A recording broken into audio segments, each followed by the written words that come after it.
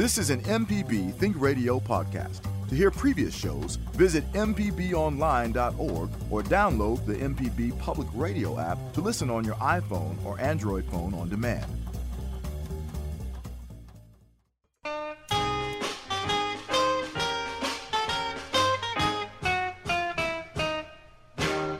At the stroke of midnight, on that great holiday, gonna have a ball, and that ain't all. Gonna chase the blues away. I'll be bringing in a brand new year, bringing in a brand new year. Gonna have a dance, take a chance of romance. Good morning.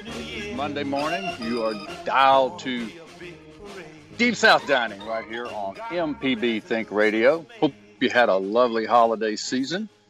I know that I did, and there were a lot of good eats around the house. And as I mentioned in the intro, there seemed to have been an awful lot of people who were going non-traditional this year, maybe not doing the turkey and dressing routine and trying some different things. That seemed to be the case on our Cooking and Coping Facebook page. There were an awful lot of people weighing in throughout the holidays, sharing what they were cooking and different recipes they were trying. So it was an interesting holiday season for sure. And Java had, we had worried about Java's fried pies coming in. And so how did that turn out, Java? It turned out good. My Aunt Dilsey in Oxford, her and my mother's sister, my aunt, and uncle were able to make a halfway trip. I can't remember exactly where they stopped, but halfway between Jackson and Oxford, they met up, exchanged, some gifts, since we all couldn't be together on Christmas Day, but exchanged some gifts. And one of those gifts was a pan of fried pies. Save the day. Which was perfect for me because, like I've said on this show, it's just a holiday. It has become a holiday tradition, even for myself. I don't think my aunt knew just what she was doing when she just, made them each and every holiday. Just like, hey, let's make these fried pies, but I come to expect these fried pies, and if I don't have them, then it's just kind of off a little bit. Well, I feel that same way about dressing, stuffing, oyster dressing particularly. Although I did not make it this year for Christmas, I did make it for Thanksgiving, and for me, the holiday season isn't quite complete unless I make this dressing. Now, this year, I actually substituted oysters with crab meat. So I had a slightly different variation. Yeah, and it was almost like a giant platter of crab meat stuffing. It was really good. Well, that's cool. And like you said, with the non-traditional, even at my house, we went to my parents' house and ate like always. My dad, he fried catfish, made some spaghetti. And that was our Christmas dinner. We usually would have a turkey dressing and kind of a similar thing to Thanksgiving, but this year, like I see a lot of people went non-traditional, and like I said, we had fried catfish and spaghetti. Well, that's an interesting combination. Fried catfish and spaghetti. I've actually seen that here, there, and yon. I remember back in the 80s when we owned Walker's Drive-In. This fellow and I, Joey Mitchell and I, owned Walker's Drive-In, and we took it over, and the cooks there were serving on Fridays. They were serving fried catfish with a side of spaghetti, and I'd never seen those two dishes paired side by side, but man, it was very popular. We knew not to mess with the catfish and spaghetti because that was what people had come to expect. Now, on your fried pies, what fruits were they all one fruit, or was it a variety of different fruits this year your auntie made? Yeah, this year it was only apple fried pies because for whatever reason she uses the the dried fruits. And she was only able to find apple. Last year, it was, I guess, a shortage on apples and peaches and things. She used to make apples, peaches, but last year she made some apricots, but she couldn't find the apricots this year. So it was just, I mean, they were all apple. I mean, I wasn't complaining. I ate the last one yesterday, but so I was, I was fine. But it's something about those dried fruits that they couldn't keep them together this year. Well, I guess, no surprise. Everything that we have come to know and expect to be normal this year has certainly not been normal. Maybe it was in the shipping supply chain. Maybe it was in the harvesting and warehousing. Who knows what happened to the dried fruit this year. But hopefully in 2021, there will be no shortage of fruits for Java and his family's fried pies. So, during the holidays, we often share memories. And again, as we were talking, certain traditional dishes. But today on the show, one of our most enthusiastic members of our Facebook page, Cooking and Coping, Joe Sherman, he's going to share a food memory with us.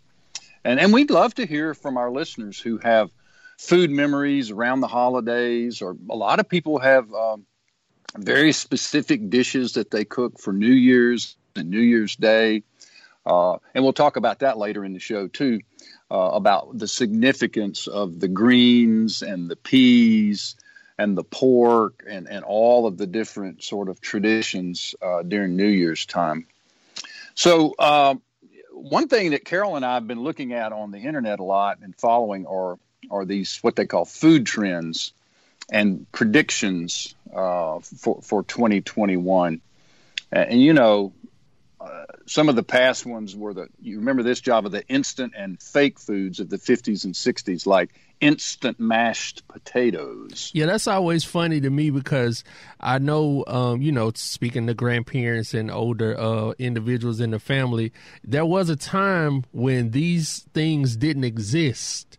And I've been here. I've always had instant potatoes, potatoes in the box, and Tang and Cheese Whiz. But it was something when those things were coming to fruition and being widely available. Some people were like, "What is this mess?" Well, I think a lot of those things like Tang came out of the space exploration, and America was trying to develop foods for astronauts and space travel and, people who were disconnected from Earth for a short while and now at the space center. And so anyway, I think a lot of those foods were developed in the 50s and 60s as we begin to explore outer space and send a human being to the moon and figuring out things to eat and drink in outer space. Now, in 2010, there was a wacky flavored chip. I'm sure you know this one because you are the mac and cheese monster man. But there was a cheddar bacon mac and cheese chip. You remember that one? Yeah, I can't remember which potato chip company, but each and every year they come out with some kind of crazy combination. And I think 2010 was kind of the launch of it, and it just was, any combination, any food we can put together and make the chip dust. I think that's what they were trying to do. But I can cheddar bacon mac and cheese. That's not bad on the chip. But I don't know, Southern biscuits and gravy, and they would have like hot wings and type of flavor. It got kind of crazy. Yeah, and then the year 2000, it was bacon on everything. Bacon added to everything under the sun. Even so bad till it got to like bacon ice cream. Like it just makes no sense. But I mean, you can buy bacon soap if you want to. You know what? I really don't want to. How about you? No, I'll let that one pass. I'm not a big fan of bacon bits either. I know those were the rage there for a number of years, particularly on salads. They would put these faux bacon bits or freeze-dried bacon bits. I'm not quite sure what they were, but I wasn't a big fan. How about you? I know another thing, too, when it comes to bacon, it's always a big debate, especially for people who try to be on the more healthy side of things. It's either bacon, turkey bacon, or just the like tofu bacon or faux bacon. And it's like some flavors you cannot I guess bacon is what, all fat and grease. You can't you can't make that into into a healthy dish, even though a lot of people try. You know, you mentioned turkey bacon, and back in the day when I was a music promoter and a festival producer, we booked a show with Willie Nelson, and I'll never forget, on his rider, on the ancillary part of his contract that talked about what he wanted besides the money that he would be compensated with, he had listed turkey bacon and eggs as his after performance meal, and we had to go all the way to Memphis back then to find turkey bacon. There was no turkey bacon in the Metro Jackson area, but we did find it. So finally, Willie Nelson did get his turkey bacon after he finished playing his set at the Jubilee Jam. I don't remember exactly what year it was, but it was quite some time back. Well, if anybody could command a trip to Memphis for some turkey bacon, it would be Willie Nelson. That's right. That was the least we could do. All right, we're going to take a little break here. And when we come back, we're going to talk about some of the other upcoming food trends and New Year's resolutions and New Year's meals that makes up what we call the New Year's Day meal. We'll ask you to stay tuned. On Southern Remedy Healthy and Fit, you get information about foods you should eat to stay in good health and tips on how to stay active. I'm Dr. Josie Bidwell, host of Southern Remedy Healthy and Fit, and Associate Professor of Preventive Medicine at the University of Mississippi Medical Center. Listen to the show every Monday at 11 or subscribe to the podcast by searching for Southern Remedy with your preferred podcasting app.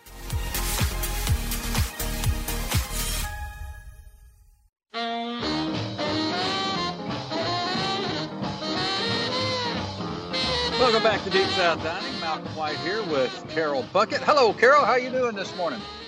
I'm doing great, Mal. How are you? All is well as we approach New Year's Eve and New Year's Day, and hopefully putting 2020 deeply behind us in the rearview mirror. Well, I'm certainly looking forward to that, and I know everybody else is too. But I've been working on my resolutions. How about you? I don't have any yet, but I'm sure that something will pop up. You remember my last year's resolution was to gather more and to have more friends over for dinner, and had a little pandemic that interrupted that one. So, I always say, we plan, God laughs. So exactly. We didn't get a chance at the top of the show to talk about what you've been eating and cooking. You want to share a little bit about what's been going on at your house during the holidays and maybe your Christmas dinner as well? Yeah, I mean, it was a great cooking week, like, for most everybody. But this year we had a Christmas brunch, very small, very socially distanced, but I used the bounty of the land from where we are. We had deer sausage, had some wonderful cheese grits, and the best thing on the menu, though, was a gift from you, the Virginia ham that you gave us, the salt-cured Virginia ham. We had a whole lot of ham and biscuits. Well, I'm glad that y'all enjoyed it. A Virginia country ham, salt-cured, is not everybody's fancy.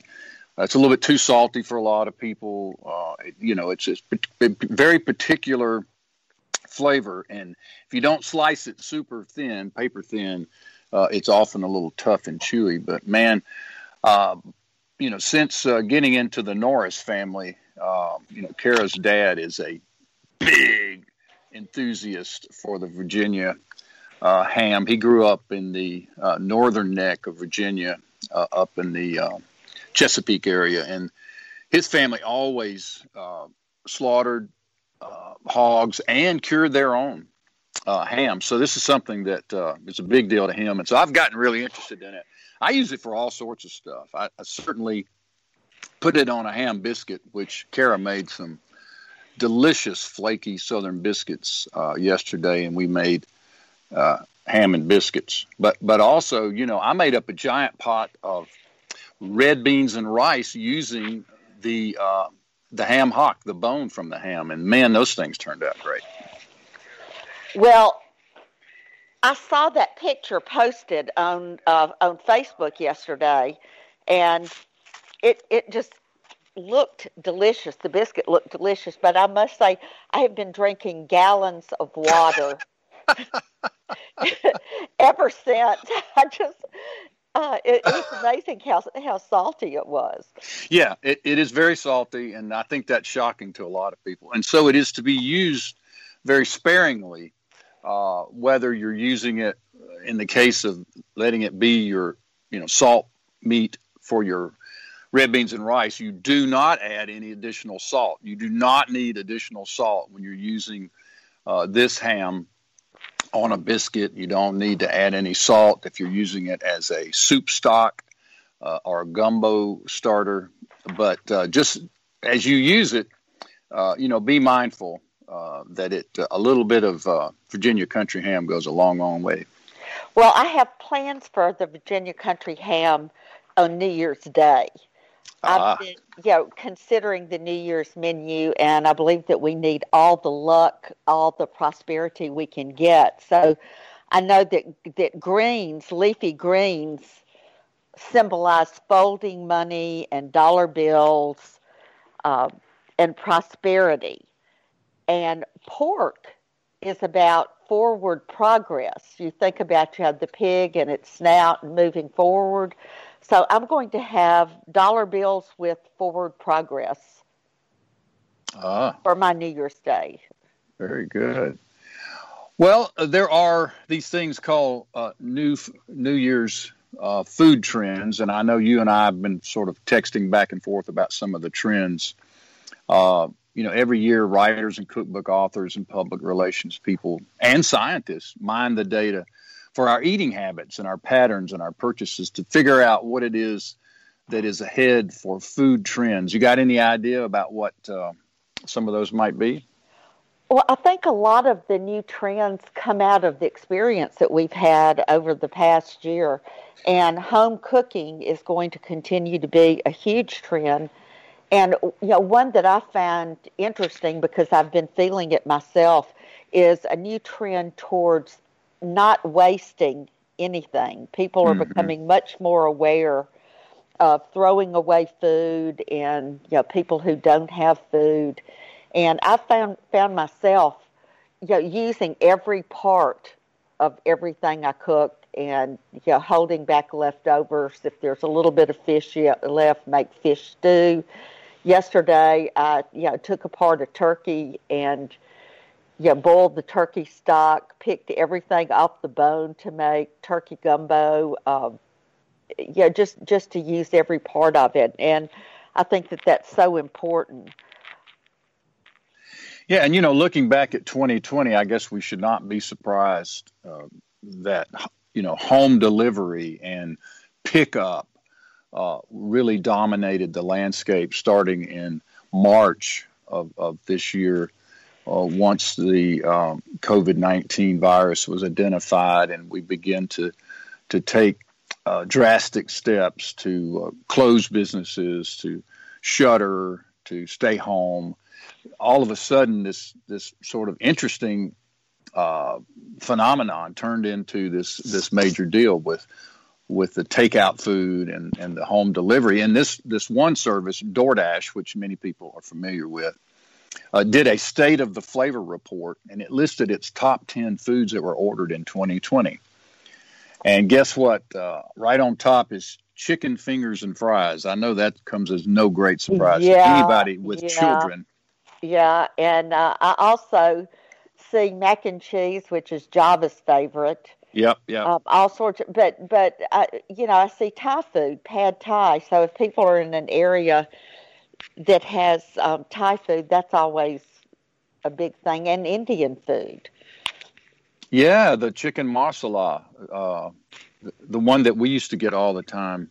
Yeah, at Spice Avenue. At Spice Avenue. Yeah. That made the list. And California rolls. Sushi made the list.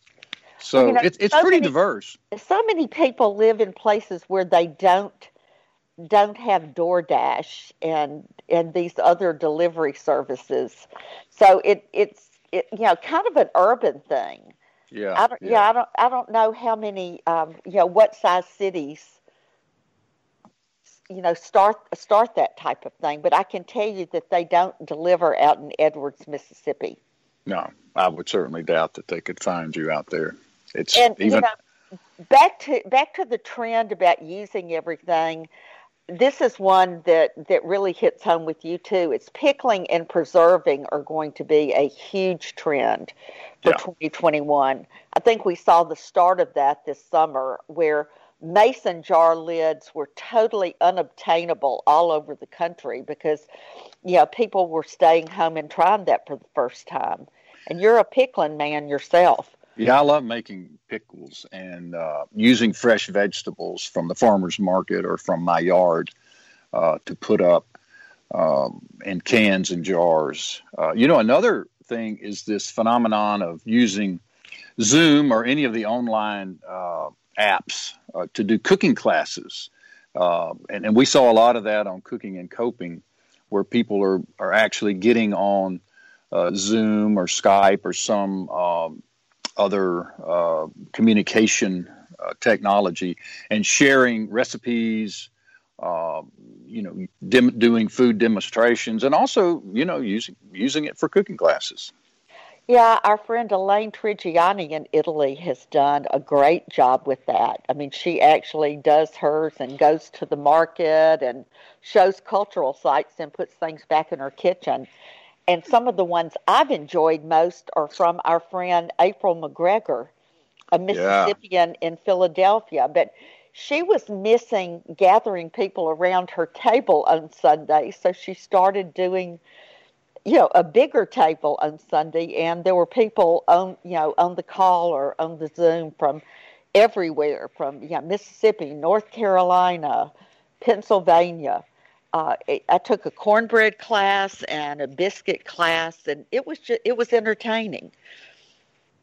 Yeah, and last week on our show, of course, we had Vivian Howard on, one of our favorites, and she has a new cookbook, and we were talking about one of our favorites, condiments. And I shared with Vivian that you and I never met a condiment that we didn't like. Exactly. But I love the idea. You said, you take your condiments. I don't know if you were talking about pickle relish or a pickle squash or something and put in soups and stews. But she really gave you high comments and said that was right on. Well, her new cookbook is made up of these flavor heroes, as you know, and a lot of those are great additives, whether it's to a pot of soup or to a spaghetti sauce, to a gumbo, whatever it might be. But it's really interesting the way she lays out. This will make it taste good, I believe, is what she calls the book. Am I right? That's right. Another thing I'm really interested in is that people are taking a deeper dive into Black foodways. And we see that a lot on social media and cookbooks. There are lots of new Black-owned, women-owned local restaurants in 2021, but there's been such an emphasis on that, and I'm hoping this year that we can have Tony Tipton Morrison, who wrote Jubilee, which was the James Beard Award-winning cookbook on the history of African cooking, on the show. Mm-hmm. Yeah, so as we talk about these 2020 trends, I did want to point out one food that made the State of the Flavor report from DoorDash that was listed, which is comforting in itself, and that is that apple pie remains a favorite of Americans. Surprise, surprise, surprise. Yes, and I don't know if you and Java had a chance to touch on his fried pies at the top of the show. Oh yeah. Oh yeah. You know, we got to that really quickly, Carol. Well, I have to say that this morning when I looked on our Cooking and Coping Facebook page, there was a comment under your post about the fried pies from Tim Pierce, one of our friends in Memphis, Tennessee, and one of our favorite posters. And it said, Carol, if you were lucky enough for Java to bring you a fried pie, this is how you reheat it. And he talked about putting it in the skillet. And I know I'm not going to be that lucky today, but soon, I hope. I'm going to get the recipe and figure out how to make them, because like I told Malcolm at the top of the show, I ate the last one yesterday. Oh, boy. Oh, darn. Hey, but he thought about you as he was eating it. He did. Hey, you know, talking about these fried pies, you know, you used to see them everywhere. You'd go in a convenience store and they'd have fried chicken and they'd have catfish and all sorts of other things under the heat lamp. But right by the front counter, there always used to be a little cardboard box with these fried pies laid out. Some local person was selling them for a fundraiser, or somebody in the community was making fried pies and they were selling them there. But in New Orleans, they have a really famous one, Hubig's. Hubig's. Oh, I love those things. Java, you know those? No, I don't. You gave me a new tip, so next time I'm in New Orleans, I will search them out. I will.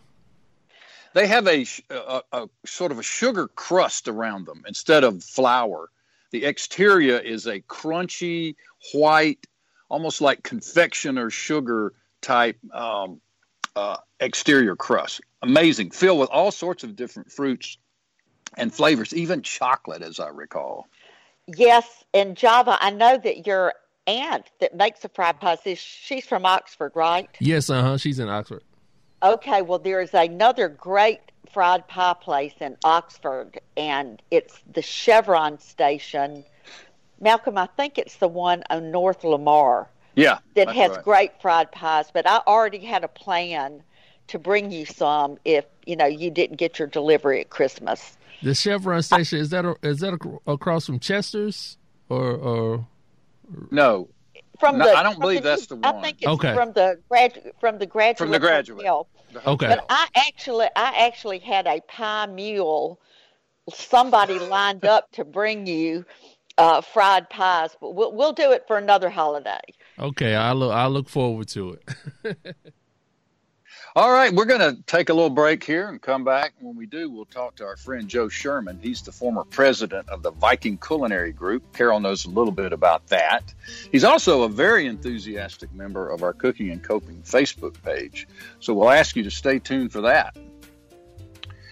We'd love to have you join the conversation. If you have food trends that you're interested in, or you have predictions about what 2021 food trends might be, we'd love to have you join the conversation. If you want to talk about fried pies, that would be just fine too.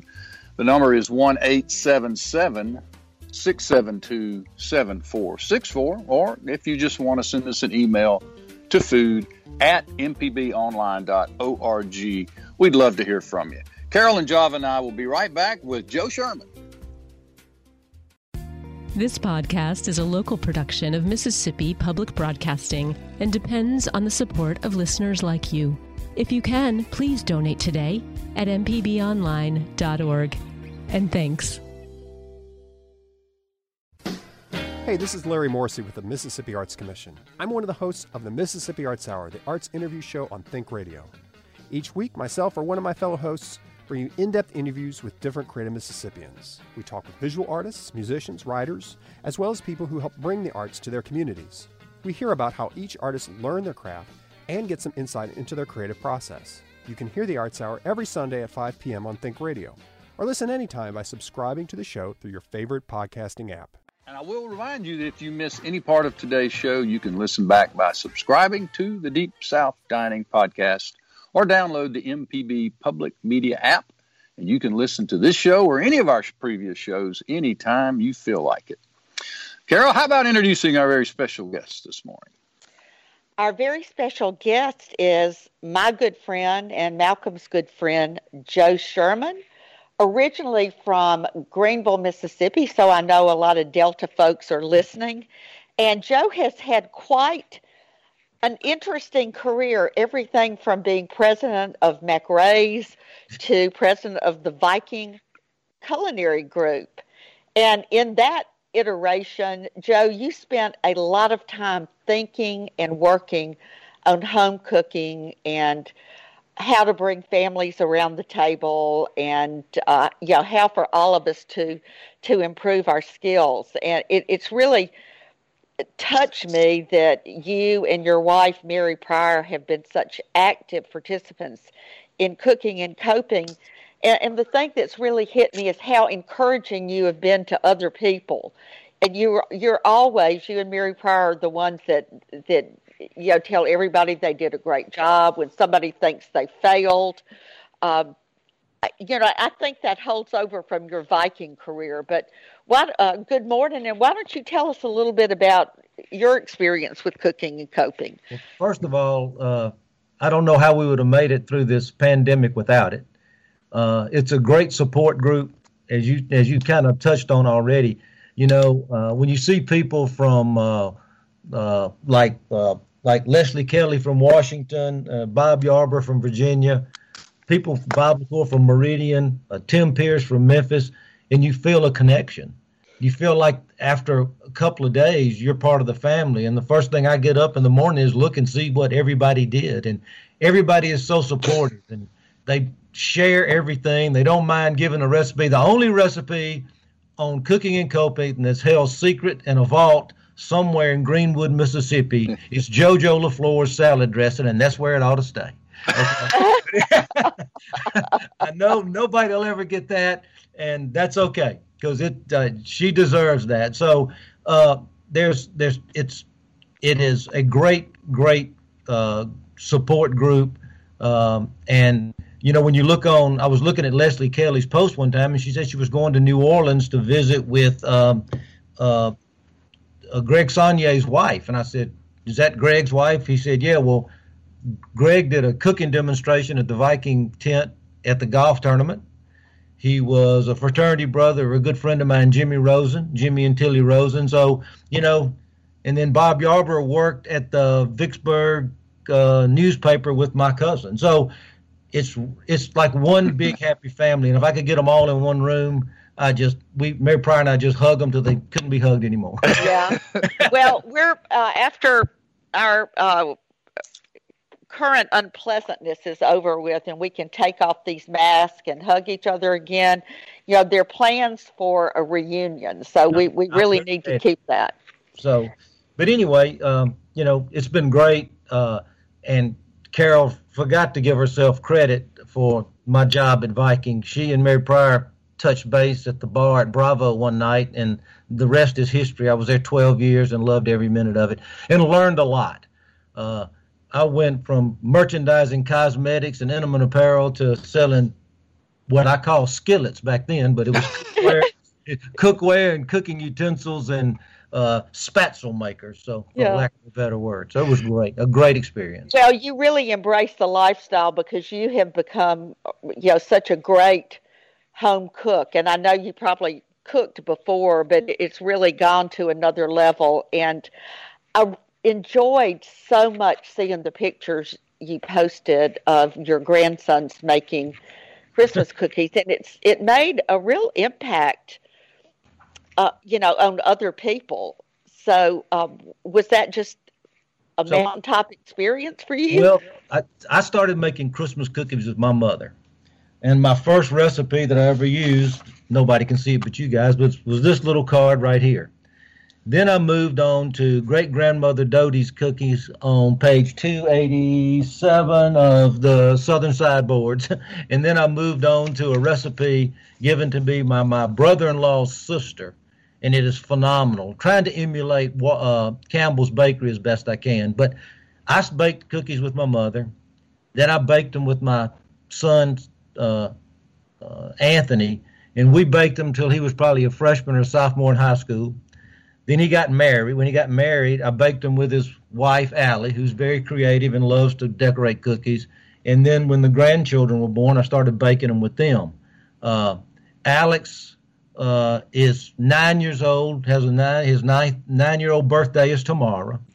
And he loved making the cookies. He called up his dad called up and said, Alex wants to bake cookies. So he came over. We started with the cookies. And I don't know if you saw, there was a ugly Christmas sweater cookie with a hole punched in it. Well, when I make a wreath, it doesn't have a hole in the middle. So I use a bulb baster. I take the bulb off. I take that in, shove it in there to create the hole. Well, Alex liked it because what he would do is he'd take the other end of the bulb baster and blow in it and blow out the piece of dough and eat it.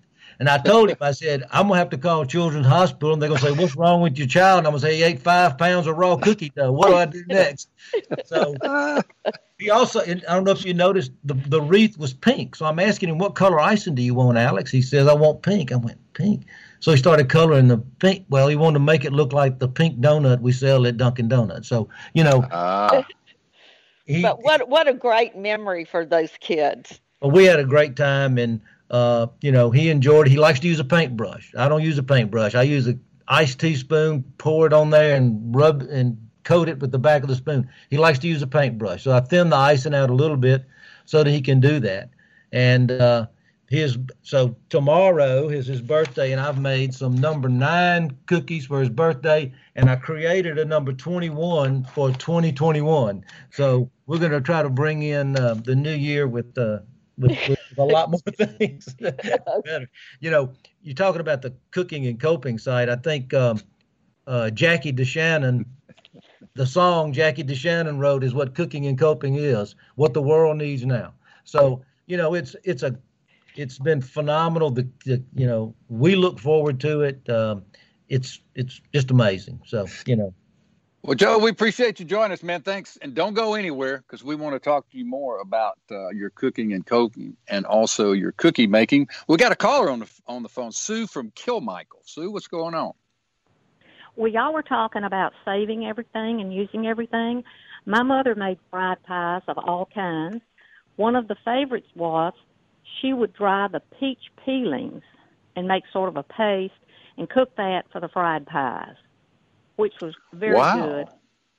And also, the peach peelings. Huh, that's interesting.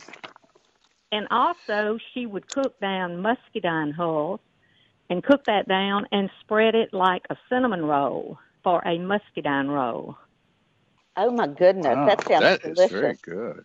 That was very good. That's very creative. I love it. You talk about using everything. Who's ever heard of using peach fuzz? You know. No, the peach peels. The peeling. Right. Well, it has the fuzz on it. Yeah. Well, it does have fuzz. And my daughter thought we were saying 4-eyed pies, like 1, 2, 3, 4, like 4-eyed pies until she was 6 or 7 years old. But that's great. 4-eyed pies. Yeah. But the other thing is, y'all need to try Barbara Gant's Lacy Cornbread. It is so good. Now, that's another great YouTube show. Right. But the Lacy Cornbread, the Lacy Cornbread, when I took it out of the skillet, I would sprinkle it with coarse salt. And we stood and ate them as they came out of the skillet. They're so good. That's the way I did the biscuits yesterday. As soon as they came out, I was all over them with butter and jam. Didn't even let them cool one bit. And I love them that way. Well, Sue, we appreciate you listening to our show and particularly taking the time to call in and sharing these cool things with us. We've got a caller from Oxford, Joe, that wants to ask you a question. Esther's on the phone from Oxford, Mississippi. Hey, Esther. Hello, Joe. I didn't have any comment on asking. I just wanted to say hello. I am still amazed that you are alive and kicking. I'm Esther Joe from back in the day of McRae's when you and Ronnie King. Oh, Esther Joe. Yes. Hey, how are you doing? So Esther is from Clarksdale, right, Esther? That's right. I'm from Clarksdale. Clarksdale, Mississippi, and Esther worked for me when I was at McRae's. What relation to Wally Joe? Wally Joe is, we're not related, but I know Wally, and he's doing fine up in Memphis. You know, he's got, what is it, is it Acre Restaurant? I forget the name of it. Yeah, up there, fine dining. So you live in Oxford? I'm living in Knoxville, but I'm in the process of moving up to Germantown, Tennessee.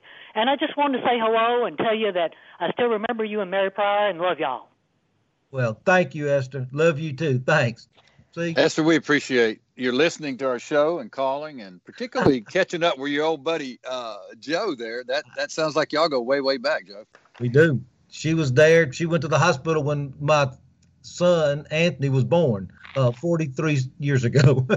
Wow. Joe, back to memories. Okay, I saw the cookies, but yesterday I saw the picture of your father's kibbe maker. So talk a little bit about your Lebanese heritage and what does it take to make kibbe? Well, first of all, I'm so excited to have my own a real meat grinder. My dad had it on the counter in the utility room, and whenever anybody asked where something was, he would say, "Well, it's by the meat grinder." No matter what it was by the meat grinder. So my sister took the meat grinder. She was not at the time using it, so I got it. I picked it up yesterday, and kibbe is basically eye-around meat that the fat's trimmed off, and it goes through the grinder twice. Okay, top round. For every pound of meat, you add a cup of burgle or wheat, and we use the number 1 wheat, soaked for 15 minutes in water, a small onion that's put in a food processor until it's nothing but water, and we only use salt and pepper. And then you mix it up, and we eat it raw. Don't cringe out there, audience. We eat it raw, or you can bake it, or you can fry it.